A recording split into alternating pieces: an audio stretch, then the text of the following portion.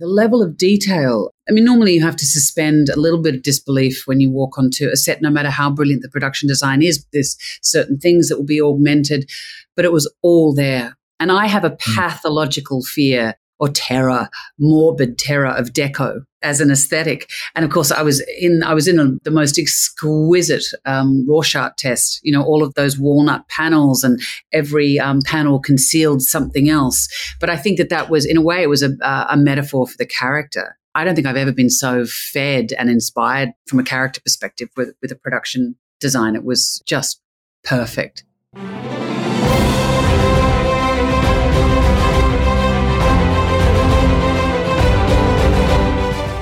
Hello, and welcome to The Awardist from Entertainment Weekly, taking you inside this year's top contenders for the Oscars and more of the industry's biggest awards.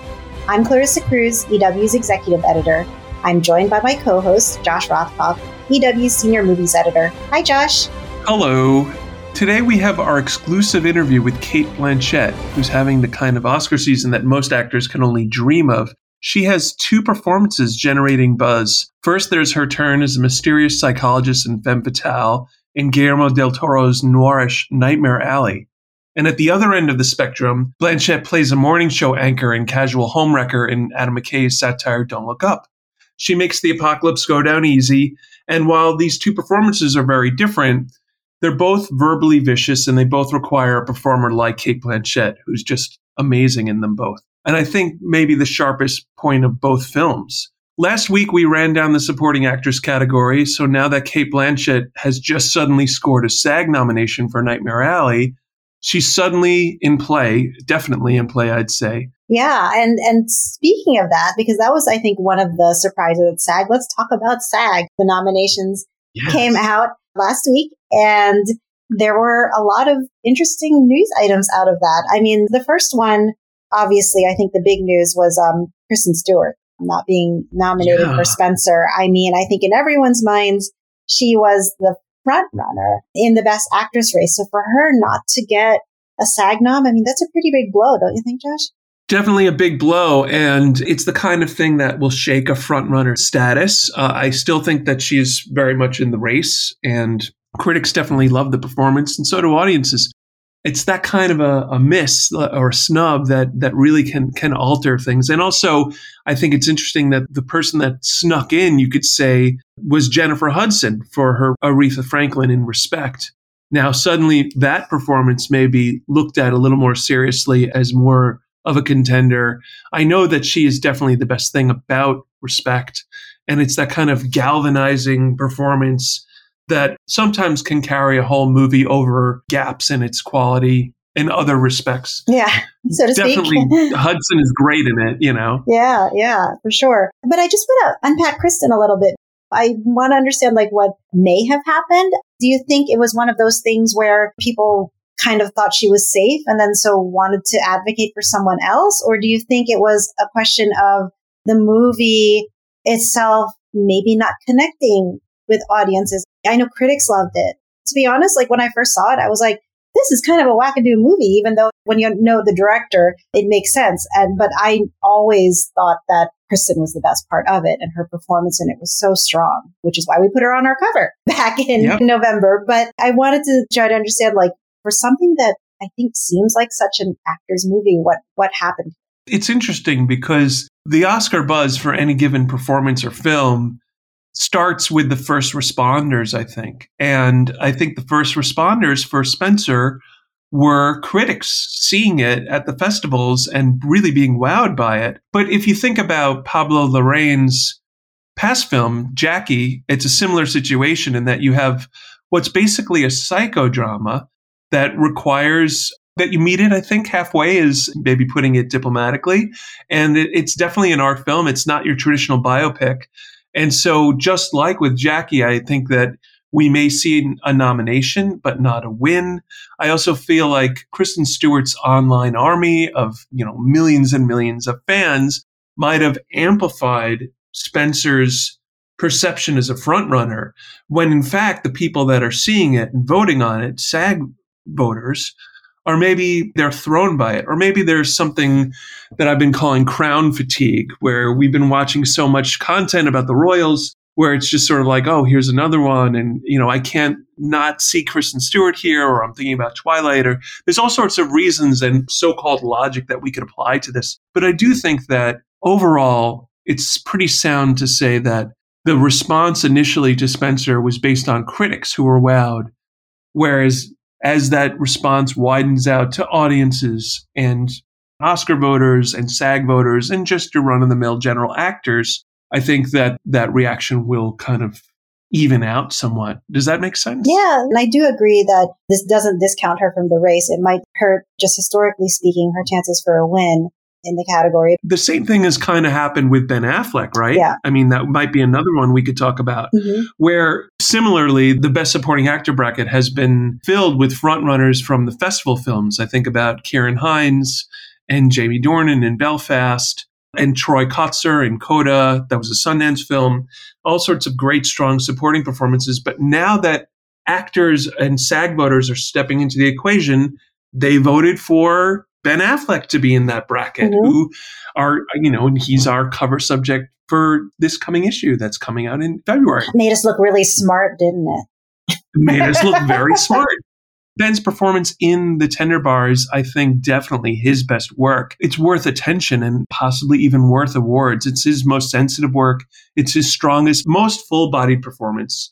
And those two actors I mentioned from Belfast, Ciarán Hinds and Jamie Dornan, missed out on those nominations. So I think that's an example of the same thing happening. When the voting widens out away from critics and towards a more general votership, you get surprises like this. And sometimes it's motivated by performers that actors that are maybe more famous, movies that are maybe more middle of the road instead of something aggressively arty like Spencer. Right. And, as our awards expert Joey Nolfi points out in his take on SAG that rolled out online, it does tend to be a starrier contingent just for the same reasons that you said as well, Josh, where it's a wider voting body and they do appreciate the kind of more, I guess, mainstream work. Not to discount, that doesn't mean that it's not as good at all, but I think there's just a little bit more of a widening of who gets put into the conversation. And I think Ben is a great example of that. And also Bradley Cooper for his turn in Licorice Pizza. I mean, a lot of the chatter around Bradley was that his turn in Licorice Pizza was too short to merit a Best Supporting Actor nomination. But we know, the Oscar historians that we are, that it's not about quantity, it's quality. And he plays John Peters in this and is totally hilarious and such a great part of the movie. So it was nice to see him there. But that also was a surprise. And I think Bradley and Ben took those slots that the Belfast boys, as you mentioned, were in. So what do you think about that, about Bradley? In the case of Licorice Pizza, Bradley is one of the most recognizable people in the film, right? It's got this great young cast of relative newcomers, Alana Haim and Cooper Hoffman. And so when you see Bradley showing up and his performance is just so fun and he plays John Peters and he has a great suit, he burns such an impression in such a short amount of time that I feel like he's almost kind of an oasis for people who are, the movie is lovely and it's an enjoyable, nostalgic film, but Bradley Cooper makes it, I think, more approachable for older voters to step into. And I also, you're right about the duration of the performance. There are precedents. And I think the famous example that's trotted out is Anthony Hopkins' performance in Silence of the Lambs, which was actually Best Actor winner, but I think has something like 17 minutes of screen time or something. It's very short. Yeah. Or Judi Dench. What was the minutes on hers? Judi Dench is very short, right? And and then there's famously those like one scene performances like Network, where someone really just tears it up in a single scene, and it's enough for them to go all the way and win an Oscar. That happened for The Last Picture Show as well. There's a precedent for a performance like Bradley's at least breaking into the bracket. We have yet to see how this is going to work, but SAG is always an interesting indicator about the race because it's voted on exclusively by actors and people in that union. And so those are all the Academy voters. And the acting block is the largest block of the Oscar AMPAS voters. So attention should be paid, I think, in this sense to these changes. Yeah, especially in the acting categories, because with the ensemble nominations in SAG, it's not as much of an indicator for the Best Picture winner, just because not everything is considered an ensemble work. So I tend to think there's less importance on those nominations, although they are important. But the acting categories, I think, are key here. And just for the reason that you just said, Josh, because it's the largest voting block and the way it translates to the Oscars historically has been pretty influential.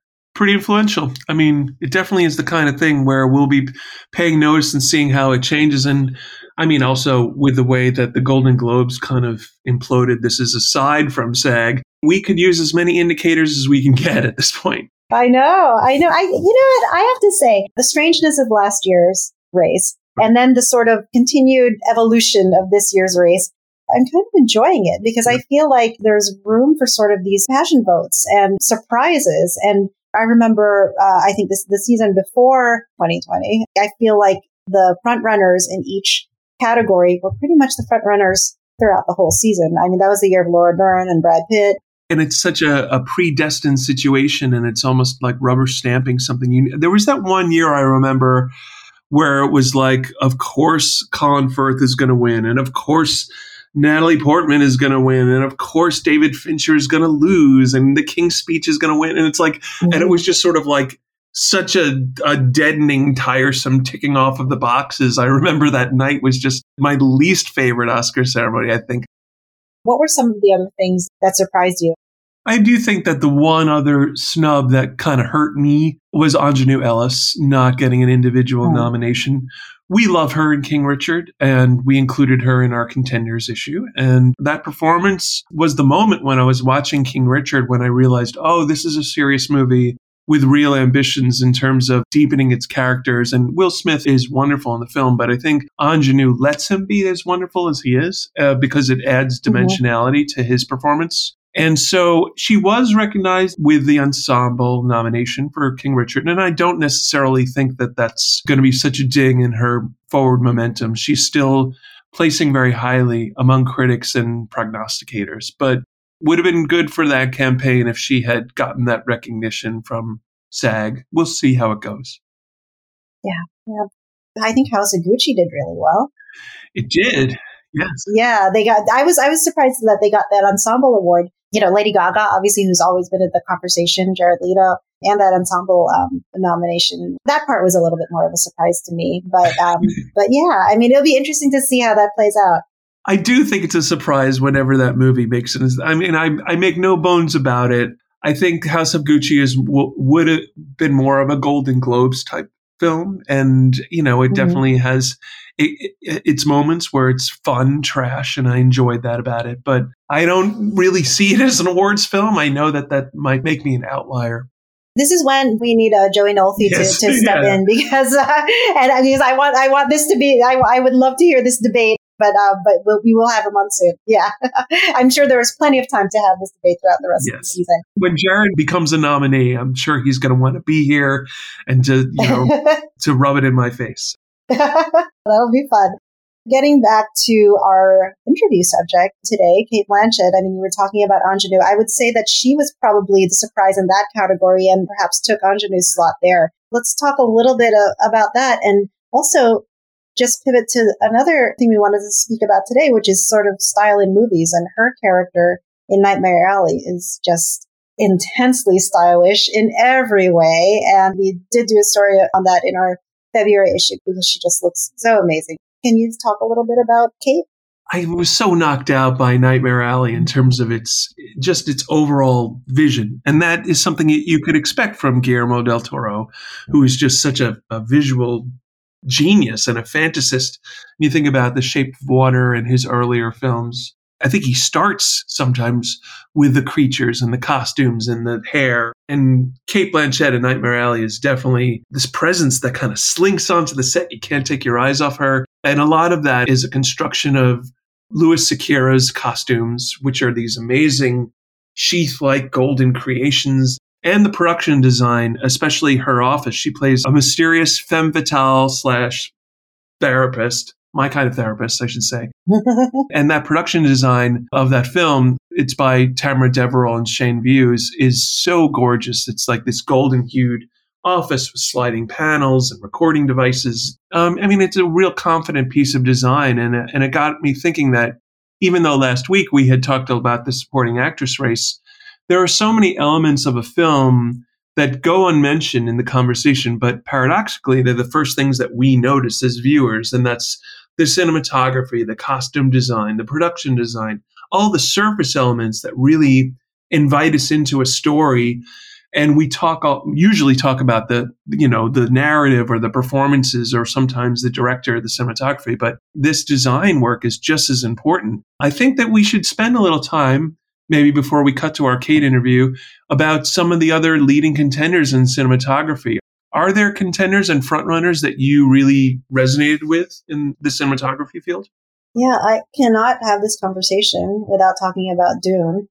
That was the thing that resonated most with me. I mean, that was just such a beautiful, lush world. I mean, when you're talking about world building, I mean, that's here. And it was just so beautiful. And I think that is a front runner in this case. That was the way I connected with the film. I mean, I was part of the minority that wasn't as interested in the franchise as maybe some others. And so that was the way that I connected with this, because I was just in such awe of the way it looked visually. And I don't mean that as a backhanded compliment at all, because it is a force. Definitely Dune. And I feel like Dune is the kind of film that's going to get like 8 or 9 or maybe even more nominations in all of these craft categories, as they're called, and may take home a bunch of Oscars. Another piece of cinematography that really knocked me out was Bruno Debenel's work for The Tragedy of Macbeth, which was black and white cinematography. Yeah. And Bruno, he did Inside Llewyn Davis. He's collaborated with the Coens before, and he's just got such an eye for these kind of things. That the cinematography in Macbeth, which works so beautifully with the costuming by Mary Zophres, it's geometric and it's angular, and it really establishes this idea of fate and the hierarchy of power in a way that doesn't need to be expressed by the text and Shakespeare. And a lot of the thematic work, and this is just Joel Cohen being a genius, I think, is realizing that Macbeth is almost like a chess game and it can be told visually. And you're watching this movie in black and white, and it's that kind of hard, crisp black and white, not the sort of lovely, nuanced black and white that maybe someone like Janusz Kaminski did in Schindler's List or something. But this is the sort of hard, angular, almost like white and black cinematography. That's what makes Macbeth stand out for me. I really enjoyed that. Yeah, I remember when I was watching it, I totally agree with you. Just being mesmerized by, I don't even remember who was wearing, but someone was wearing like a woven leather vest. And I was just like, I was like, oh God, that's so amazing. I was staring at that and like wasn't listening to anything that was going on. And I was just like, okay, wait, I need to focus back on the movie and stop, looking at the clothes. But in a black and white movie, I thought that was really interesting, because I feel like maybe this is just naive of me, but I feel like it's not as much of a focus, the costumes and things like that, for various reasons. Because I know that they're filmed in color and then it has to be modified for the black and white treatment. And so I don't notice it as much. But in Macbeth, I was really struck by how cool. Totally cool. I had the opportunity to speak to Mary Zophres about this and also just the cast about the way it worked. And they all said that shooting in black and white was actually an advantage, not a disadvantage. You would think, maybe you would think that not having colors would actually hurt the expressiveness of a costume designer or a production designer. But then in this case, it moved them into texture. It moved them into shapes instead of colors and patterns. And I thought that was such a fascinating idea, the way that they could enter into the material that way. On the other end of the spectrum, I think you could say Mark Bridges' work in Licorice Pizza. Mark Bridges is the costume designer. He's an Oscar-winning costume designer.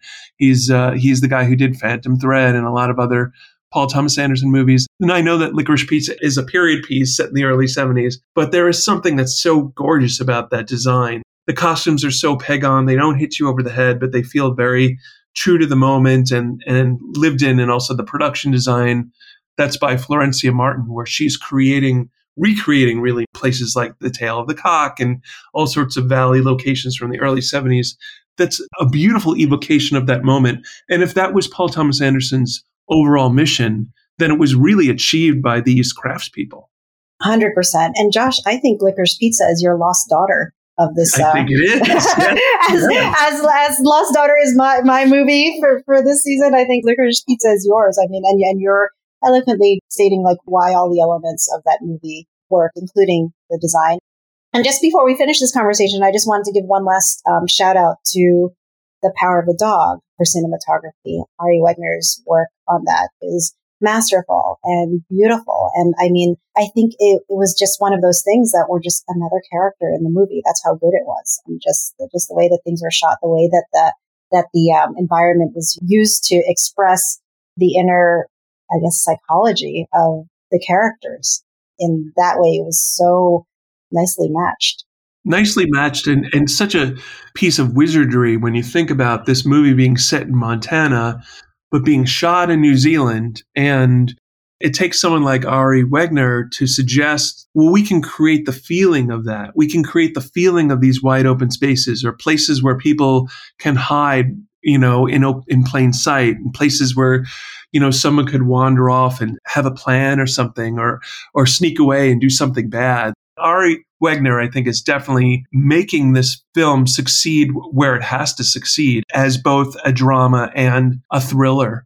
There's a real sense of momentousness about the way she shoots it. I love the look of that film. And Campion in general has just got a very visual eye. Jane Campion, the director. I mean, if you think about something like The Piano, also a gorgeous film, the overall filmmaking in that movie is just top notch.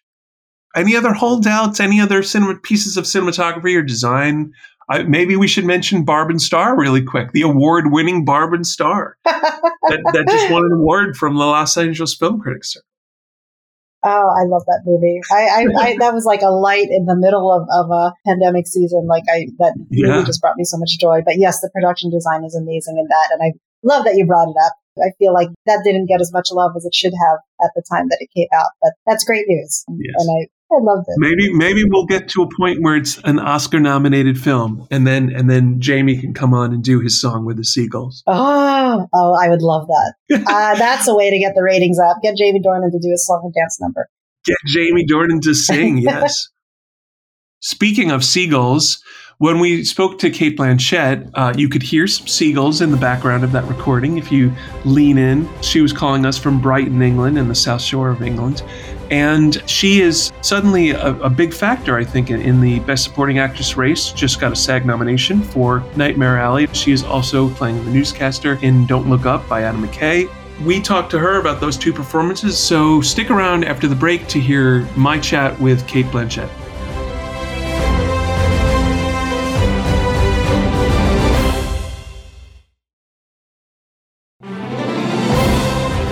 Hi, Cate. Welcome to The Awardist. Hi, thank you. I want to first congratulate you on these two films that we're going to be talking about now. They're very disparate. It's an incredible season of work. And really congratulations on both Don't Look Up and Nightmare Alley. I feel very fortunate, to be a small part of both. Yeah. Let's talk about Nightmare Alley first. The original novel by Gresham is extraordinary. And the character of Lilith especially feels very forward, very interesting and different for her moment, and different from other, you could say, femme fatales in certain ways. How do you think of Lilith? She seems powerful and smarter, I think, than a lot of the characters. Yes, she's somebody who, like all, I suppose, femme fatales, she's deeply ambiguous and unknowable and mysterious. But when Guillermo and Kim were penning this version of the story, they wanted Bradley's character of Stan to feel like he'd met his match. And obviously she's coming at the life of the mind from a scientific, intellectual standpoint, the investigation, whereas he's coming at it as a grifter or someone who's moved through from being a carny to being a grifter and a con man and a trickster. And Guillermo is very, very big on backstory. So even though a lot of the characters never explicitly mention who they are, what motivates them, what their history is, he absolutely wants all of those characters to be rich and full the minute they walk in the door, and also for them to have a secret that is only shared with him. And we started talking about the notion of the freak that is alive and kicking in Nightmare Alley, and really is at the core of Stan's destiny, but also the freak within our culture and how the freak is often becomes a hero, I think, in the world in which we live now. And we talked about how Lilith would actually understand that and have been damaged by the way the freak in society is often the person running the show. And so we talked about how she might be physically scarred by that. And so there's not a big thing made of it, but obviously there's a moment where Lilith reveals herself. And in that moment, hopefully the audience sees that Lilith is damaged goods. So I think there's a richness and a texture to her. You talk about femme fatale in a way that perhaps there's not in traditional femme fatales. Femme fatales to me often are sirens who draw men into the rocks, but for destructive reasons. Whereas I think Lilith is interested in bringing the system down.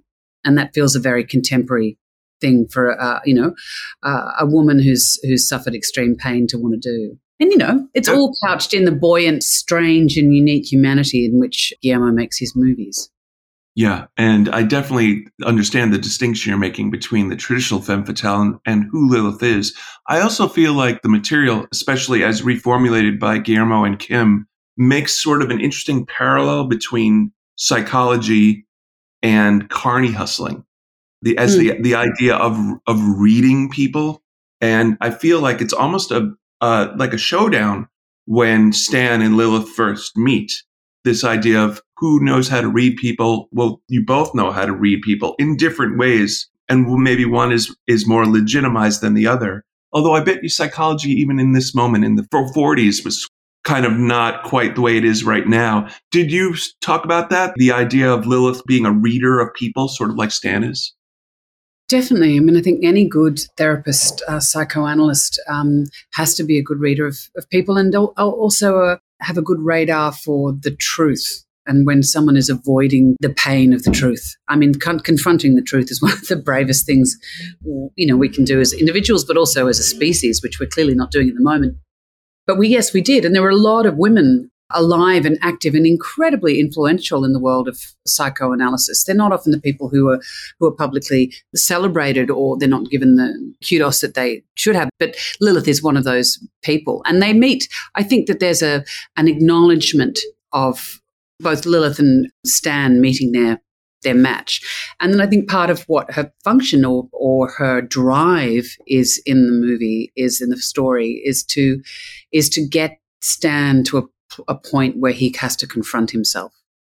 And obviously that is probably the greatest moment of terror for him in the whole movie, when he has to see who he really is, because he's so busy priding himself on his ability as a hustler to be able to see who other people are and use those dark secrets against them for his own financial ends or his financial benefit.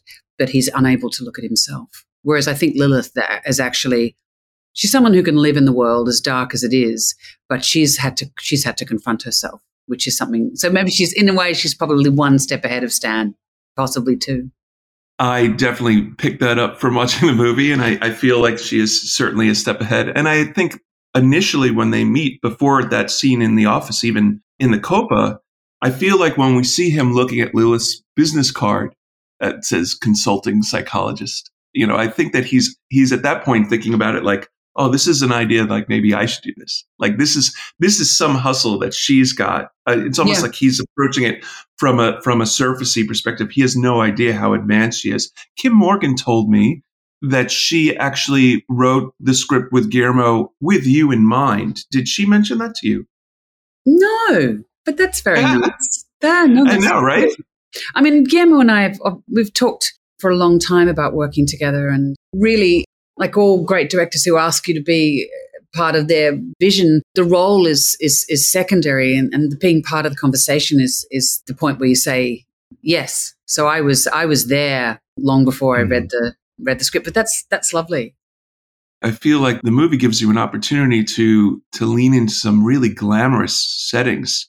I think about not just the wardrobe and the fashion that Lilith has, but that office, so luxe with the microphones and the sliding panels and everything. There really is quite a vivid world created for this film, a very lush, noirish world. Were you shooting during the pandemic for this? No, I was very fortunate. All the stuff between Bradley and I in the office and that very claustrophobic coffin-like office, exquisite coffin, was all done before the pandemic. And then they had to struggle through. Obviously, they almost got all of the Carney stuff shot before the pandemic blew everything open, and then they had to pause. I mean, the level of detail. I mean, normally you have to suspend a little bit of disbelief when you walk onto a set, no matter how brilliant the production design is. There's certain things that will be augmented, but it was all there. And I have a pathological fear or terror, morbid terror of deco as an aesthetic. And of course, I was in the most exquisite Rorschach test. You know, all of those walnut panels, and every panel concealed something else. But I think that was, in a way, it was a metaphor for the character. I don't think I've ever been so fed and inspired from a character perspective with a production design. It was just perfect. Yeah, and I understand how that can actually help along a performance and feed a creative imagination as an actor. It really does raise the bar when you walk into an environment like that in those clothes that Lewis had created, and you think, wow, I have to try and rise to the occasion.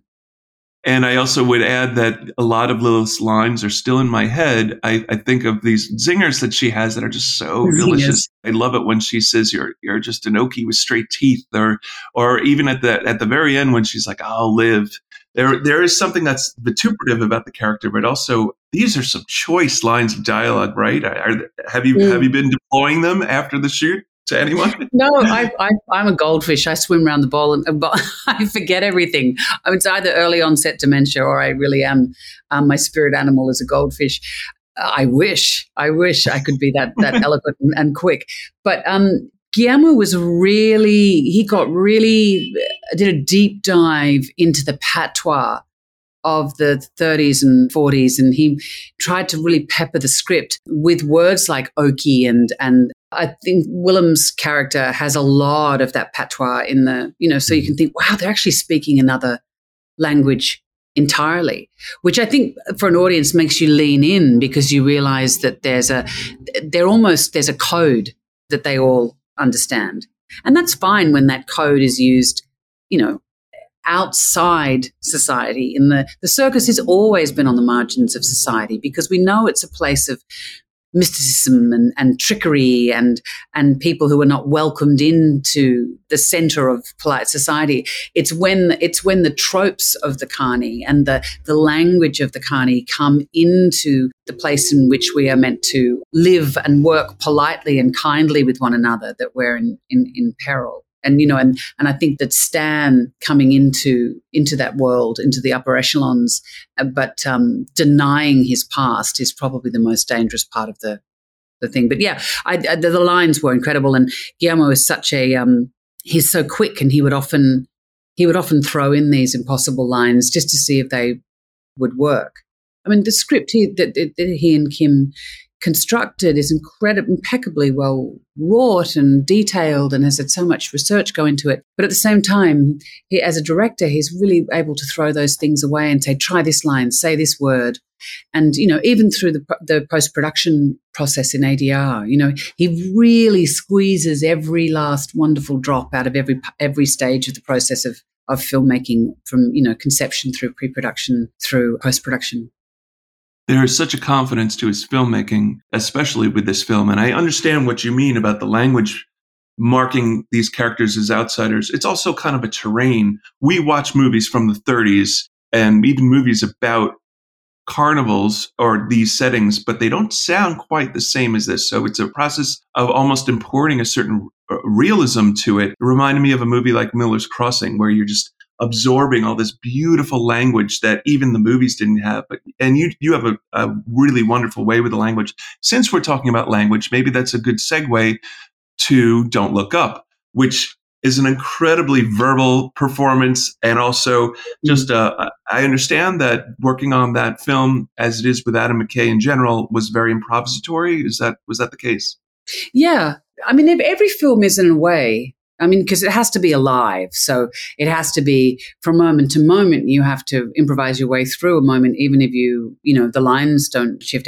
You want every take to feel like it's the framework's there, but something different is being found every time. But definitely, yeah, like Adam would, it was like silent movie making. And it was a bit hard because he was masked and behind his PPE, so you couldn't always understand him. But he would often throw lines in from the side or just let the take run and run and run. And what was great about it is that, after a few takes, you realized you could go really off-piste because you might end up somewhere useful. And particularly because that film, the absurd became increasingly realistic and possible. And so we're all living it. We're living it as we're living the ridiculousness as a species. With every passing day, it felt like things that were happening out there in the so-called real world could be not necessarily directly referenced, but definitely fed into the way we were working. Yeah, I feel like that's really where Black comedy can thrive, satire, especially the idea of it being a reflection of what was going on now. And increasingly, as the events of now seem more and more like the ones in the film, did that make you feel like you were working on something very timely and add to the urgency, or was that depressing? Yeah, it is depressing. It's really depressing. It was really strange. I mean, my very first day on set was in the Situation Room. And, around the table with all those incredible actors, a couple of who I'd worked with before, but some, I just only admired from afar. And I mean, that would have been surreal, in the best of times. But we were working French hours, obviously so that we wouldn't be filming together, as for as short a time as possible. And in this really airless room, and, masks on, PPE on, masks off when we were shooting. And it did feel like we were being rocketed to Mars. It was really an out-of-body experience. I think because none of us had filmed for a year, so maybe it took a little while for everyone to find their legs. But it was just, it is such a human medium. It's made by humans for humans, and we were making it in such an alien way, but yet we were incredibly safe and fortunate to be so. And so it sort of it was very surreal. I want to ask you, Brie is just such a dazzling creation. Every time you're on screen, I loved it, and I was wondering if she is based on any particular anchors, or what. You don't have to name names if you don't want to, but are there sources though that you can talk about?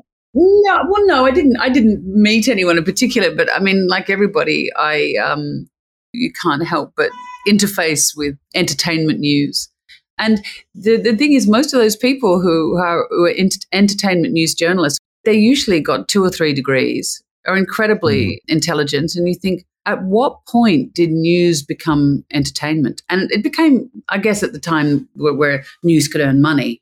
And, I think I thought about that rather than anyone in particular. But there are some really fantastic pairings. I mean, a lot of those morning shows, today shows, evening shows, news shows, even political shows that have 2 people. It's all about their chemistry often, and so the pairing. So I did think about a couple of those, but there wasn't anyone in particular. Although I am a huge fan of Mika Brzezinski and Joe Scarborough. Even without socks, I think he's fantastic. And they have clearly have a fantastic chemistry and are both incredibly bright and committed and open. So I did watch them a lot, but it's not based on anyone. I understand your point, though. Invariably, those people, especially the morning show hosts, they're not hiding it, but they have an incredible amount of accomplishment. And the subjects they're talking about sometimes don't necessarily align with, like you say, the degrees they have. They could accomplish so much more. And yet, I think that's part of the satire of the script is the fact that your character is bringing things down to a more palatable level, even when we're talking about the apocalypse. You have some incredible scenes also outside of the studio with Leo DiCaprio and Melanie Linsky, who I think is extraordinary in this movie. We were in Mrs. America together. I think, she's one of my favorite characters actresses of all time, but as her character and the way she portrays June in Don't Look Up, I think is heartbreaking. Some of my favorite moments are the ones that, scenes that she's in. Yeah. And I also feel like it's a fascinating friction of acting styles in some of those moments between you and Leo and Melanie. Can you give us a little bit of a taste of what it was like to film that sort of three-way showdown? It was tonally tricky because it's obviously Leo's character Randall has transgressed. He's a good man who's gone against his own better instincts and had an affair, and yet the world is ending, and he's human, and so you're not quite sure who you're wanting to be. You're not who you should be rooting for, and then that's a difficult balance to strike. I mean, my role was slightly easier in that I was just fascinated and interested. It's like, wow, this is what a breakup looks like, Yeah, but I think it was probably when they were testing it a little complicated because there will be a lot of people who are rooting for Leo's character who think, well, you've had an affair, so I don't like you anymore. It's a whole thing about likable characters doing unlikable things. And the great thing about Adam is he's not telling an audience what to think. That was very clear when we were shooting that scene. But Melanie was fabulous. The great thing about her as an actress, and the same with Leo as an actor, is you read a scene and you think, oh, okay, I think I understand what this is. And then the words and the intent and the reactions pour out of them, and you think, I'd never imagined it being played that way, which is really exciting to be working with actors like that. The creativity that actually everyone really has on this shoot was extraordinary. And I do understand the point you're making about Adam, where he's advanced, I think, so much as a filmmaker and I think takes those kind of risks, having good characters do bad things. I would be remiss if I also didn't ask you about what it was like creating a chemistry with Tyler Perry, your co-host, and what was it like working with him? He is somebody who whatever he is on screen, I think especially in the dramas, like when he did Gone Girl, he's so fascinating. There's this completely different Tyler Perry that I think obviously is very different from the Medea films. So what was that like for you? He's endlessly surprising I'd never met Tyler before, obviously. Hugely admired not only what he's achieved as an actor, but you look at his studio and him as an employer who's trying to set up a very respectful, inclusive way of making not only films but content. That terrible word, but when he talks about content, it's not terrible at all. And so I was a little bit not intimidated, but nervous about meeting him, and he was just so available and humble and open, and I felt so lucky, because the part that he and I play is obviously quite concentrated and small. It's an important part of the turning point in the narrative, for particularly for Randall's character. But it's a small component, and the fact that he came in to play that role and I got the chance to work with him, it was really, really great. I mean, we laughed a lot. It seems like this set would have a lot of laughs while you guys were making this film. Is there anyone that you collaborated on the set with in either project? We'd love to hear if there was maybe someone you'd like to share a little light with. Well, obviously, all of the AD teams on both productions, I'm always in awe of the ADs who keep the set running, and I think it was incredibly difficult. And, my heart and soul and absolute stand shoulder to shoulder with all of the people who had the courage and the conviction to the IATSE members. They're very necessarily threatening a strike to raise their standard of work, because it was immensely difficult for the crew because, of course, they have to be in PPE all day, every day. At least as an actor, you get to take it off when you're either in your trailer or you're in front of the camera. And being Australian, I come from a very non-hierarchical way of filmmaking. So your relationship, it's much more horizontal. It's not this sort of pyramidical relationship that's very hierarchical in American filmmaking, often, not always.